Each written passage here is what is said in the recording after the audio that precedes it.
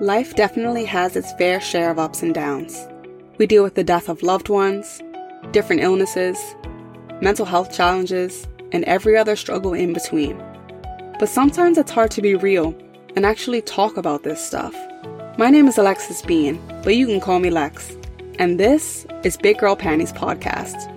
Here I chat with both professional experts and other women like me who have their own story about living through grief, trauma, and other tough times, and how they have found a way to put on their big girl panties and thrive.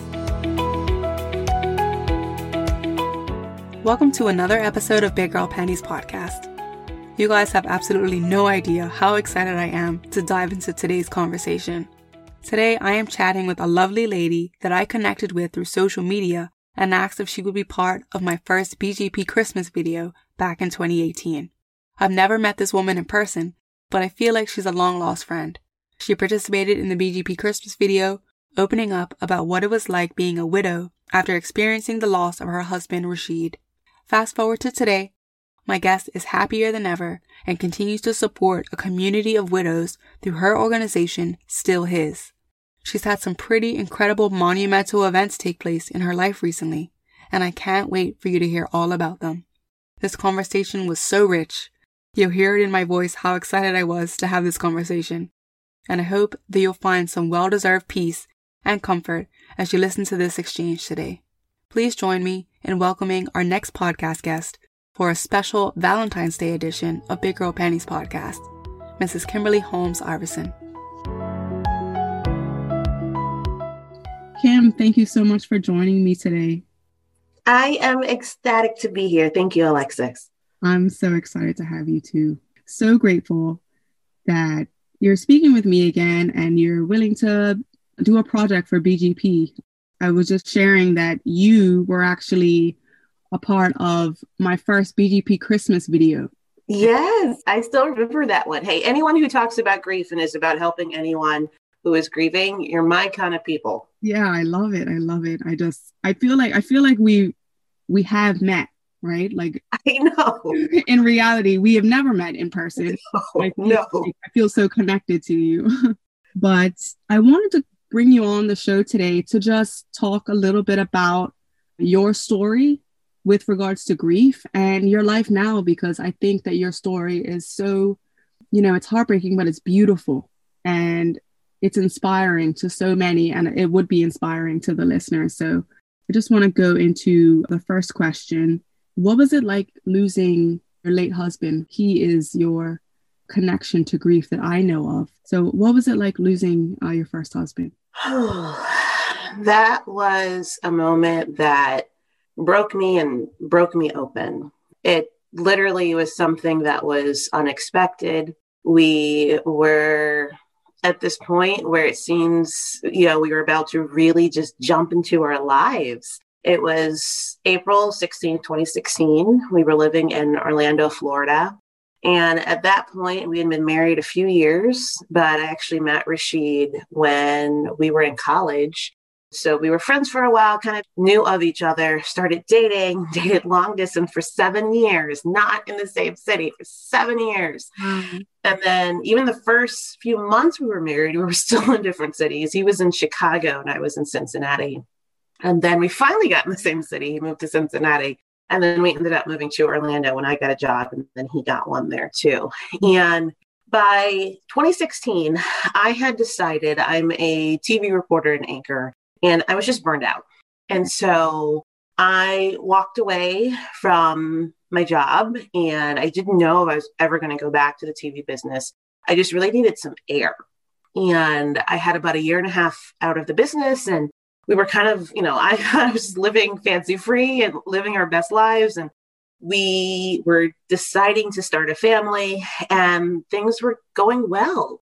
And all of a sudden that night, we had just been, at home relaxing. He was working on some stuff on the couch, decided he wanted to get some snacks, went to the store across the street from our complex and just walked there because literally it was across the street. Yeah. And he never returned home. He was hit by 3 cars.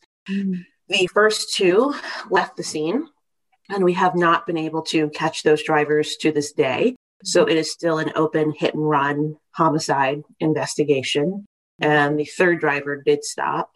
And that moment, if you would have told me that's how Rashid's living part of my story ended, I wouldn't believe you. Yeah. Who dies in a hit and run? We were literally just living our lives, paying taxes, trying to be good people. And he died in a horrific manner I wouldn't wish on my worst enemy. It was horrible. I still remember calling his mom when I was in the backseat of a police cruiser when they were trying to explain to me what had happened. I remember calling his sister, calling my parents, and hearing my mom's wailing in the background. And I remember those moments. My body remembers those moments, even though I feel like it was an out-of-body experience. When you lose someone you deeply love, you lose this giant part of you. And you lose parts of you would expect, but you lose a lot of you don't expect. I just felt so lost. I felt so confused. You have to remember at this point, I had already seemingly left my career. I didn't even know really what I was going to do for the rest of my life. I'd worked so hard to get to that point. I wasn't working. I didn't know what was next. I couldn't think what was next. I didn't want anything to be next. And I honestly am just incredibly grateful for my parents, my friends, and my family who thought for me in those moments when I couldn't think, when I didn't want to think, when I didn't want to live. And at that moment, since I wasn't working and Rashid had been killed right outside of our home, my parents decided I needed to move back home. So literally my friends packed up my apartment. And when we held the funeral in Georgia, as my dad drove us all there, they literally drove all of our stuff, but my car on the tram up to Virginia, and I left for good. My girlfriend watched my dog, and everybody just took over. And when I got to my parents' home, I remember sitting there and just feeling lost. I couldn't figure out what I wanted to do. I started to think about this and that and starting a business and not knowing how to do any of that. And luckily, I had the opportunity to have this time to be lost, and I traveled a little bit, and I did dabble in starting these different endeavors. But about 9 months later, my boss at my first TV station I worked at, it's a small market, a small station on the Eastern Shore of Maryland, they had invited me up to do an interview on the work I was doing. I was talking about grief and widowhood, starting this organization, as well as I was working on his hit and run legislation. And as I left that place, that interview, my boss offered me a job. And he's like, "We need a morning anchor, kiddo. Why don't you come back? What are you doing?" And I knew at some point I had to put one foot in front of the other. And I went home, and it was right before Christmas. And I remember thinking about it and feeling this voice from God that said, "You need to go someplace quiet and let me work on you. Sit and be still." And that's the only thing that's really helped me put one foot in front of the other. Grief changes the living. When you lose someone you love so greatly, it changes the living in ways you can't imagine, but you just got to give yourself time.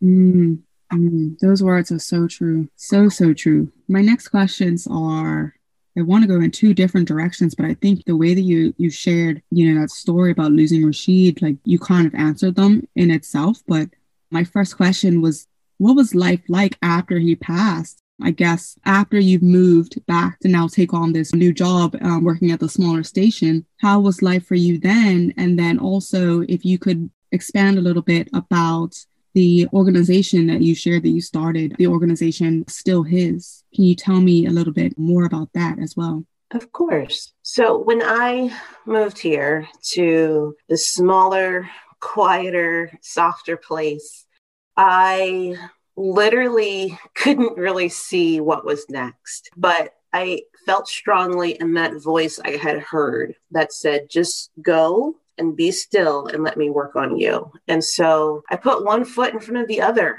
and I really wanted a home. That was the next big thing on the list for me and Rashid. And so the first thing I did when I got here was I bought my first house. And the thing that spoke to me so much was when I walked in this house, it had yellow walls, and it was kind of an inside joke between me and Rashid, but it made me smile and laugh. And it also was so cheery and happy.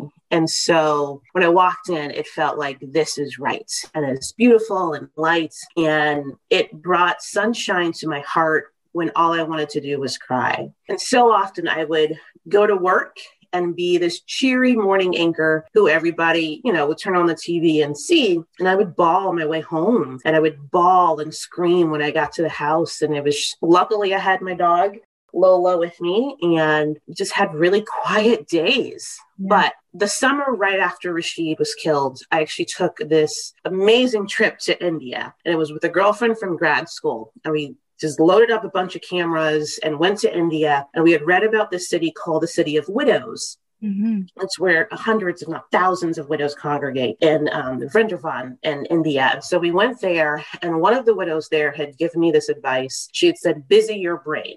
And so one of the things I really took to heart when I got here was I had this shift, and obviously the hours were awful. You go to work in the middle of the night, and then, you have the newscast first part of the morning. And then I was done for the day. And I was in this town where I didn't really know anyone. And I really wasn't in a place mentally or spiritually to meet new people. Yeah. So I'd come home and I would take on all these projects. And one of them was furthering this organization I started called Still His. I launched it with a widow sister of mine, Ronnie Hollis. Mm-hmm. And we decided that I had read her blog and her words had helped me, and she had encouraged me on social media. And we both felt this peace in sharing our stories and being there and just knowing there was somebody else out there who understood what you were going through. Mm-hmm. And so we just wanted to put that out there. And so we decided through this process and through all the heartache, the one thing we knew was true was that whatever we were going through, however terribly we felt, we were still his, meaning still God's, and still his, our husbands. Yeah. And so that's how we came up with the name Still His. And I know some people had felt that it was limiting, but it was about where we were in the journey. But it really is about anyone who has lost a partner or a spouse, a loved one, and is trying to figure out how to put one foot in front of the other. And so we started by making this grief apparel, widow apparel, and grief gifts we call love boxes. Mm-hmm. And we would solicit names whom we could send the grief gifts to, as well as they became really popular. So we started to have an option where people could pay for them. And we would find little trinkets and, of course, the shirts and the sweatshirts and things we were making, and coffee mugs and journals and adult coloring books and all of these things. And we would send them to people. And whether it was an anniversary or an angelversary, the anniversary of a loved one's death, or on Tuesday, just to say, I'm thinking of you. It was one of those little moments we realized that you really miss your spouse or your partner. And it's the times when they brought you a candy bar home, or they called to ask how you're doing. And even when you're blessed, like I am, to have wonderful friends and family who constantly check on me, they can't do it every single second of the day. And in those small moments, you really start to feel the absence of that person. And so these grief gift boxes were sent to literally send a little love to the people out there. And so I was doing a lot with Still His. We also decided for both of us, she's in Missouri, me here on the Eastern Shore, Maryland, Virginia, and Delaware, to have these brunches and these outings and kind of gather the widowed wherever we were. Yeah. And again, it's like grief and widowhood is this very isolating experience. Mm-hmm. And losing the person who has this huge part of your heart and your life, you feel so alone. And most people, they say these things and they really do hope to give you some peace and some love. And a lot of times it just makes you feel worse. And so to know there's someone out there who understands those dark thoughts you have and who understands when you just feel frustrated for simple reasons, or someone who understands when someone has said something and they mean the best, but you want to punch them in the nose because it doesn't make you feel better. It was great. And so I really threw myself into that, as well as a bunch of volunteering and different things here. And so I'd have some really sad, isolating, lonely moments at home, even though my home made me happy. But I decided to just really busy my brain by trying to help others through this grieving process. That's beautiful. That's so impactful, I'm sure. The way that you described what it is that you and your partner who you started this with, this initiative, it sounds like you've been able to help so many other women. So that's a beautiful experience while also helping yourselves. Yes. It truly does sound like, this initiative was a way to help you heal. Oh, definitely. Yes. How else would you say that you were able to find healing throughout that? I think, honestly, healing is a lifelong journey, just as grief is a lifelong thing that we will live with. I think a lot of times people think, when will you be done? Mm-hmm. When will you be done grieving this person? Well, it's like, well, if I greatly love this person, I don't just flip a switch and I'm like, okay, I'm cool. Let's go on with life now. Like, I think it happens over time where you get to this place where you can think and you can feel, oh, I'm actually breathing. Or I just laughed at a joke and I meant it. Or I'm smiling and I'm actually happy in that moment. It might be just for 30 seconds, but I am. And you start to realize maybe I can live. And then over time, I actually want to live again. I had a long time where I didn't want to live. And I think a lot of people go through that. And you have this intense pain. And I think that the thing for me that I'd heard from so many people, and what I also prayed through and what was, on my heart and in my spirit, was you've got to feel the disgusting, horrible pain. It's the only way to get to the other side of it. Because when you ignore it and you try to pour yourself into something else to distract your brain, it's going to come back and get you at some point. Because you never get over this. The grief isn't something you get over. You get through it. You get to a place when you can learn how to live with it.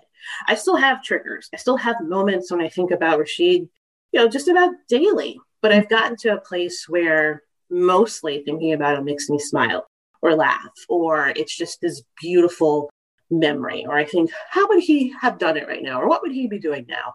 Or something like that. But I'm still able to move forward. Healing, it was a process that took therapy, took prayers, both mine and countless others from people I know, as well as I know people who I don't know who prayed for me. It took walks outside. It took boxing lessons to get anger out. It took journaling. It took trips, like I said, to India and other places. It took friends checking on me and remembering my anniversary and Rashid's birthday and sending cards and letters or inviting me to spend the day with them, or giving me space to spend it alone, but letting me know they were there for me. It took a mixture of a lot of things to help me through all of these different phases and to get to these different places where I was a little bit stronger and a little bit stronger, and my heart was a little bit stronger, and I started to allow myself to smile a little bit more. Oh, I love to hear that. I love to hear that because it's so honest and it's so real because there is no one quick fix. There is no just a switch that says like, okay, I'm better now. But at different moments of your healing, at different stages of your healing, you do need different things. So I love that you're able to share that you did incorporate or you did welcome therapy. You did welcome prayers from loved ones, prayers from strangers, simple things like taking a walk. So any listeners who have gone through something like this or know someone who's, struggling with something or a loss of some kind, they can do the same kinds of things. There's no one quick fix. I will tell you, taking a walk outside was actually something that's been really helpful. And it was probably the second holiday season, winter without Rashid, that a Wister reminded me of this. And I was falling into a funk. I think it was actually after Christmas or right before it. I knew the holidays are always a trigger, no matter what. But I was fine, quote unquote. And then I just felt myself falling. And I was like, I can't pull myself out of this. And I just feel sad and depressed and I'm just blah and I don't know what to do. And I remember her telling me, you need to get outside. And I said, that's fine for you. You're in Florida. I'm in Maryland. It's cold. It just snowed. I don't want to go outside. I don't want to be inside, let alone outside where it's cold. I'm from Texas. I like warm. And she's like, it doesn't matter. You don't have to be out there long, but you need to get outside, look at the sun, feel the breeze, listen to the birds. It will help. And that has been a really big part of my healing. I'll call it maybe like the second, third leg of my healing, where I remind myself, even now, sometimes I'll just get in a funk and I'll be like, yeah, this feels meh.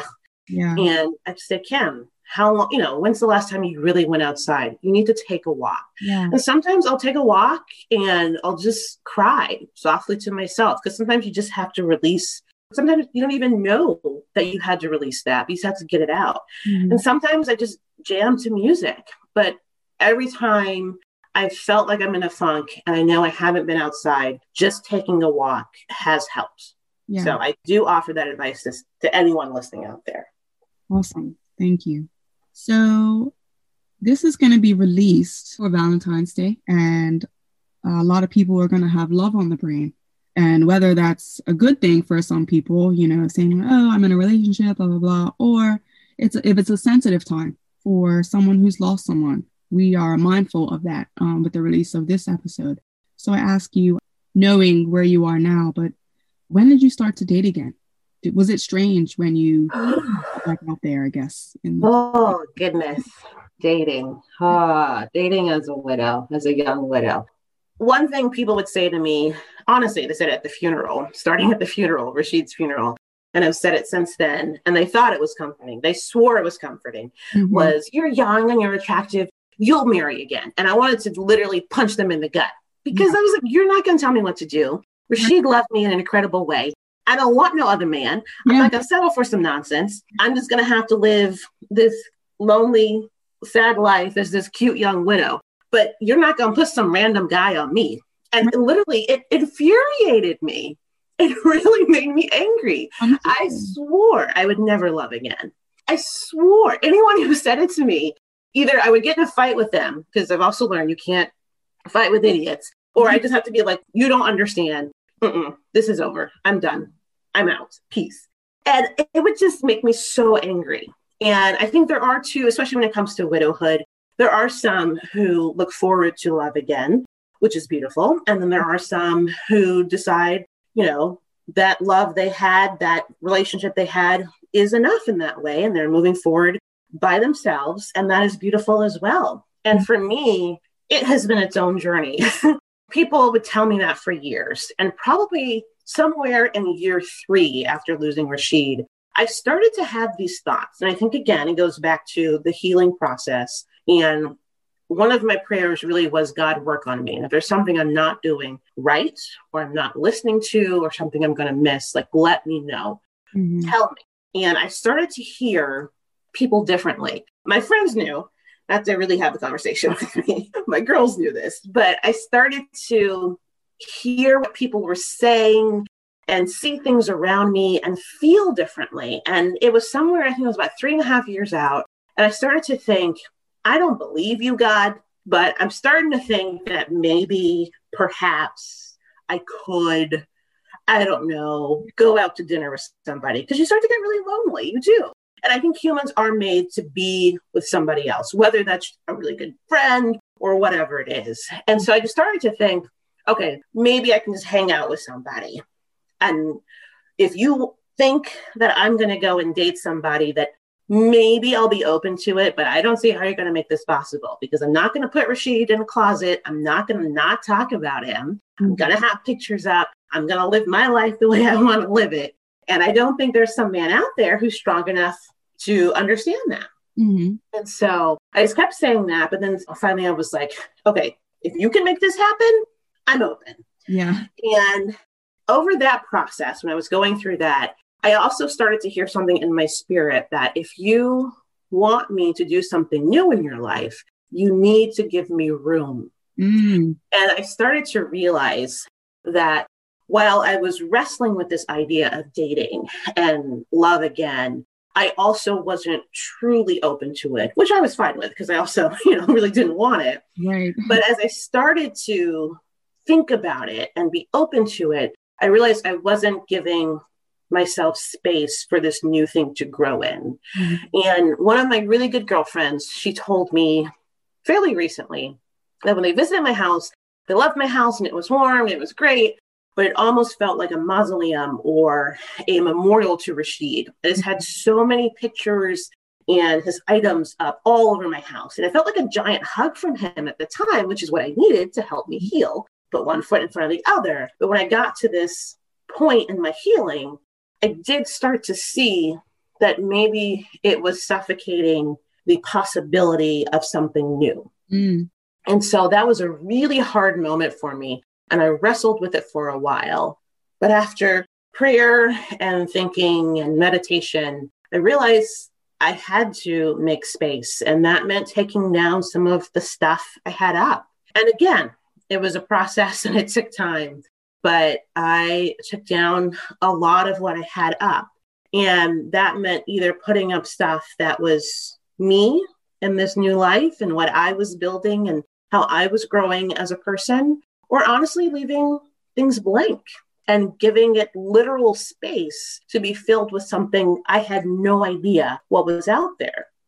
And so through this process and through all of that happening, it was sort of around this time too, the end of it. It was September of 2019. And I had a charity golf tournament in Rashid's name in New Jersey. And my girlfriends, they'd always volunteer to come with me to big events. And it was the week before my birthday. And I was like, I'm cool. You don't need to come. It's okay. And literally a week out, I was like, I'm not cool. I need somebody to come with me. And I thought it was too late to ask a girlfriend. It was in the middle of the week in New Jersey. No one could really come. And Rashid's mom and sister couldn't come at the time. And so I ended up asking a really good friend from Florida to come up with me. And that ended up being one of the greatest decisions ever. I hate asking people for anything. And he graciously said yes and came up. And literally that weekend, Rashid's mom and sister said they could come. So all four of us spent the day together. And when I drove up for that trip, I also brought this, I had this really large picture of Rashid that had been used at the funeral and memorials and different events I had thrown over the years. And that was one of the things where I knew I took that down and taking it down, that I wanted to just live in the closet, or did I want it to live with somebody who obviously would love it as much as I do. And so I brought it with me to the tournament and I gave to Rashid's mom. And it was a really hard moment for me. But it was also really beautiful because she was like, it's time. It's time for you to move forward. And if you have more stuff and you want to give, I am here. Give it to me. And she also had the conversation with me about dating.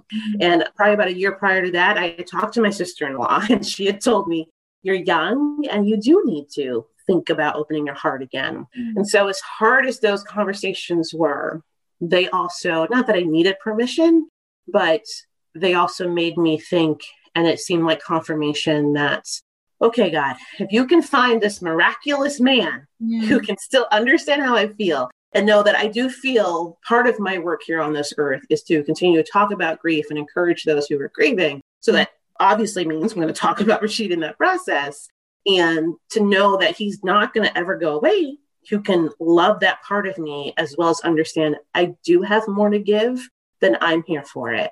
And literally that's when he brought Darian into my life, and Darian was the guy I invited to the golf tournament. And literally weeks after that golf tournament, we went from friends to pretty serious relationship. That surprised no one more than both of us. I love that. I love that. Well, you say it was a surprise. So, you were never really interested before that, or?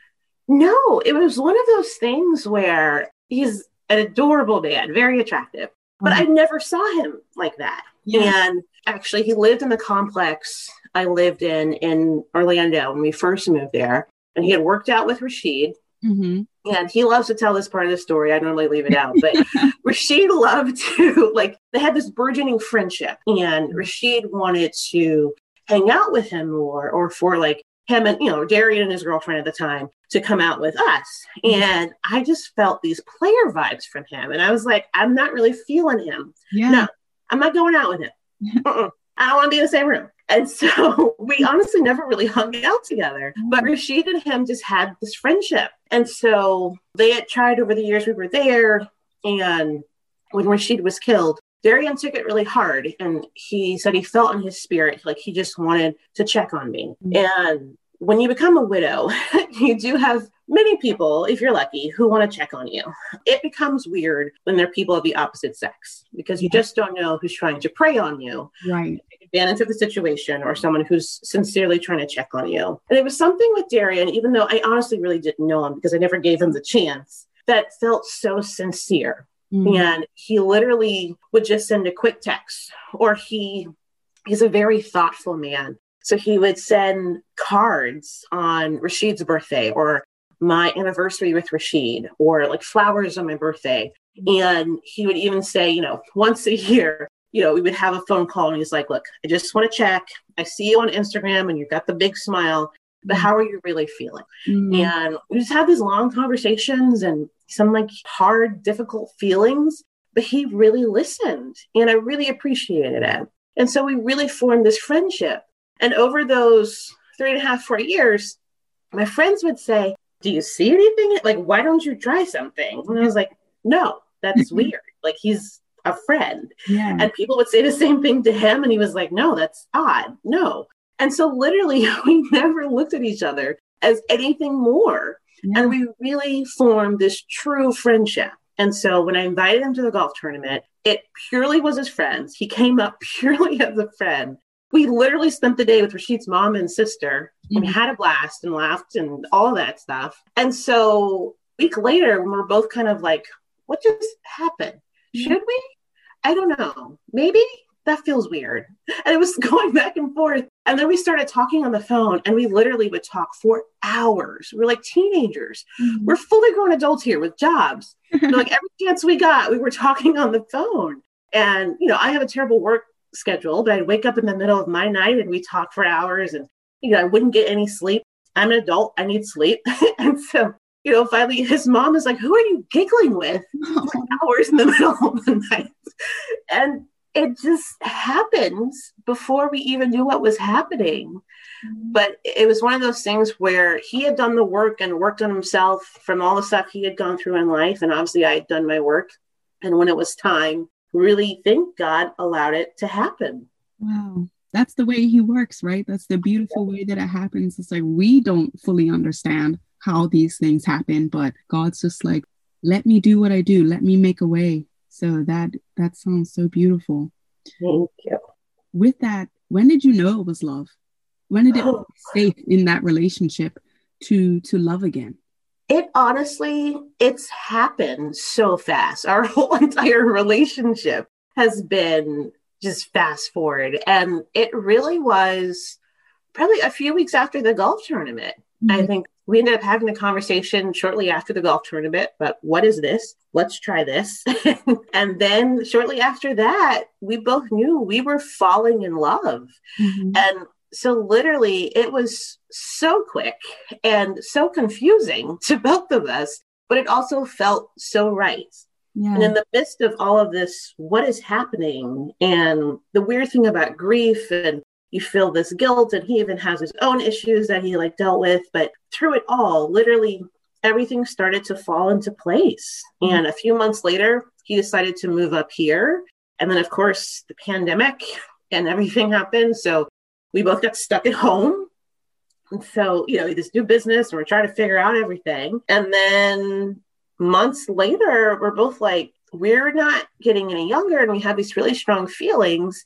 And we both are pretty sure we want to make this happen. And so we got married. So we literally got married not even a year after dating. It was in June, on Juneteenth, this last June. And then about 3 months after that, we found out we were pregnant and expecting. So it literally has been boom, boom, boom.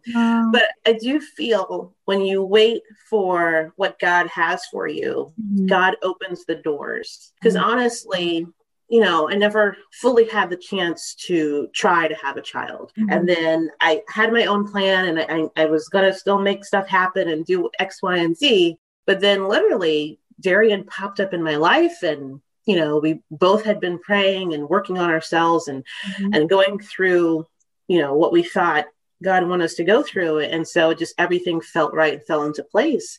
But we anticipated needing to go to the fertility doctor and needing, to work on things. We're both 40. And literally on my 40th birthday, days before it, found out we were pregnant. And we're like, wait, what? Okay, cool. Oh my God. So it happened really, really fast. But I do believe when you do the work and you walk through the process and you allow God to work on you and work through you, that amazing things can happen. Amen. I fully believe that. Wow. That is so encouraging, Kim. Thank you for sharing that. I'm so happy for you. Do you have any words of encouragement for any women out there who are still grieving the loss of their husband or their partner or anyone close to them? I would say, don't let anyone rush you through the process. I think there's so many people who mean well, but don't fully understand what it's like to grieve someone who is a piece of your heart in your life. And again, so many people just want you to flip the switch and be quote unquote you again. Hurry up and be you so we can go out to this party. Hurry up and be you so we can get back to work. Hurry up and be you so you can be happy and smile again. And when you do that for others, you rush your process and you shortchange yourself. And grief and the sadness and the anger and all of those other nasty things will rear their heads at you, and they will get a hold of you and tear you down.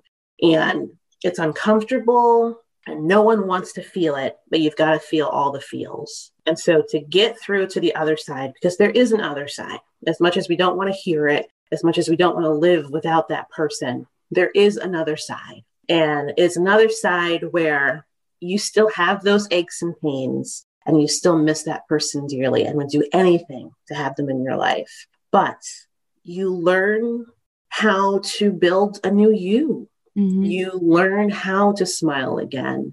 You learn how to allow yourself to be happy and feel the sun and to still honor that person while still honoring yourself. Because if you are alive, God wants you to be alive for a reason. So don't feel bad for that, because there is survivor's guilt. I definitely went through that. And you still have moments every once in a while, but you are alive for a reason.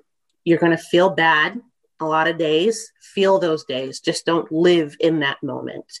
Don't rush your process, and know that there is another side, the other side of grief, that you still miss that person. You can still honor that person, still say that person's name, still celebrate their birthday and your anniversary and all the things that make you happy. If there's a shirt you want to wear it. Do anything you want to do that helps you honor that person and helps you put one foot in front of the other. But remember that there is the other side. Put one foot in front of the other to get to that other side, and you will get there someday. Thank you, Kim. Thank you. So I hope anyone that's listening that is grieving or can share that with a loved one who is grieving or a friend who's grieving, I hope that those words are helpful. So thank you. Thank you, Kim. So where can people get in touch with you today with your work? Still His? Are you still working with that organization? Or what are you doing today? Where can people get in contact with you, Kim? I am still working with Still His. With the pandemic and work and pregnancy and everything, I have slowed down a little bit, I will say. But the easiest thing is to go to my website, which is Kim Keeps Going. I'm also on IG and Facebook at the same username, Kim Keeps Going. And our Still His page, Facebook and Instagram, Still His, Still Hers. And so, or if you go to Kim Keeps Going, you can see links to all of those pages. We try to always put out words of encouragement, and it's so easy to find the grief community, because even though you feel alone, you are not alone. So just reach out. We are there. Great. Thank you. So I will also leave links for your website and your social media pages in the show notes of this episode, so people can get in contact with you and follow you along with all the amazing things that you do. So thank you for sharing that. Thank you for having me. So lastly, what does putting on your big girl panties mean to you? That's the question that I want to ask to finish. Ooh, putting on your big girl panties. It means doing the work. I mean, a lot of people think being happy and smiling comes easily, and that, perhaps smile just because that's just my makeup. And a part of it is I come from optimistic people, but a big part of it is I have seen my parents do it. And I know from firsthand knowledge that you just got to do the work. You got to feel the bad days. You got to go to therapy. You got to say no to things that you wish you could do, but you just don't have the energy for. And you got to say no to people who probably aren't good for you, even though they might look good to you. And you got to do the work.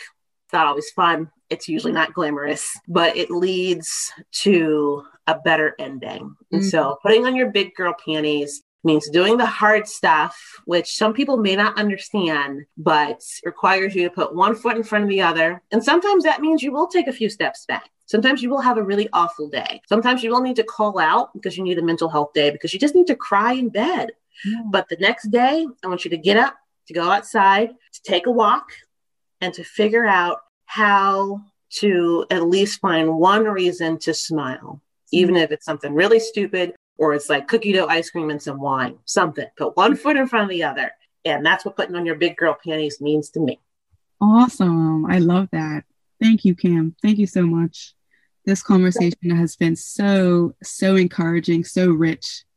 And you can truly hear in your words, like how far you've come and how full your life is today. I hear just the fullness, I guess, like the peace, I guess, of God in your voice. Just the happiness, the blessings, everything, I just hear it all in your words. So I'm just so grateful for you for having this conversation with me today, and just so happy for you, the blessings that God has given you, and, just the healing that he's given you, and just how full your life is these days. So I'm just so thankful for your life. I'm going to like love on you some more and more. Thank you. I love any time that you share something online and I, see something encouraging. So I just want to thank you again for coming on today to share with me and my audience for Big Girl Panties. So thank you. That's too sweet of you. Thank you, Alexis. And all the best with baby. Wishing you a quick and healthy and happy delivery. And yeah, all the best going forward with you and Darian and your life to come. So thank you again. Thank you. Thanks everyone for tuning in to today's episode of Big Girl Panties Podcast. What a story, right? I am so grateful to Kim for opening up and sharing a bit of her testimony with us. I hope that you all enjoyed this conversation just as much as I did. I've left Kim's social media handles in the show notes of this episode if you'd like to connect with her. As always, you can connect with Big Girl Panties between episodes on Instagram at BGPLife, on Facebook at BGPLifeblog, and through our website at www.bgplife.com. It's been a while since I've asked, but please leave a 5-star rating and a positive review on Apple Podcasts if you enjoyed the show. This will help us to continue to gain more traction and grow our audience. Thank you guys so much for tuning in. Please share this episode with your friends, your social circles, anyone who you think would enjoy. I'll talk to you guys again soon. I love you, and I'll see you next time.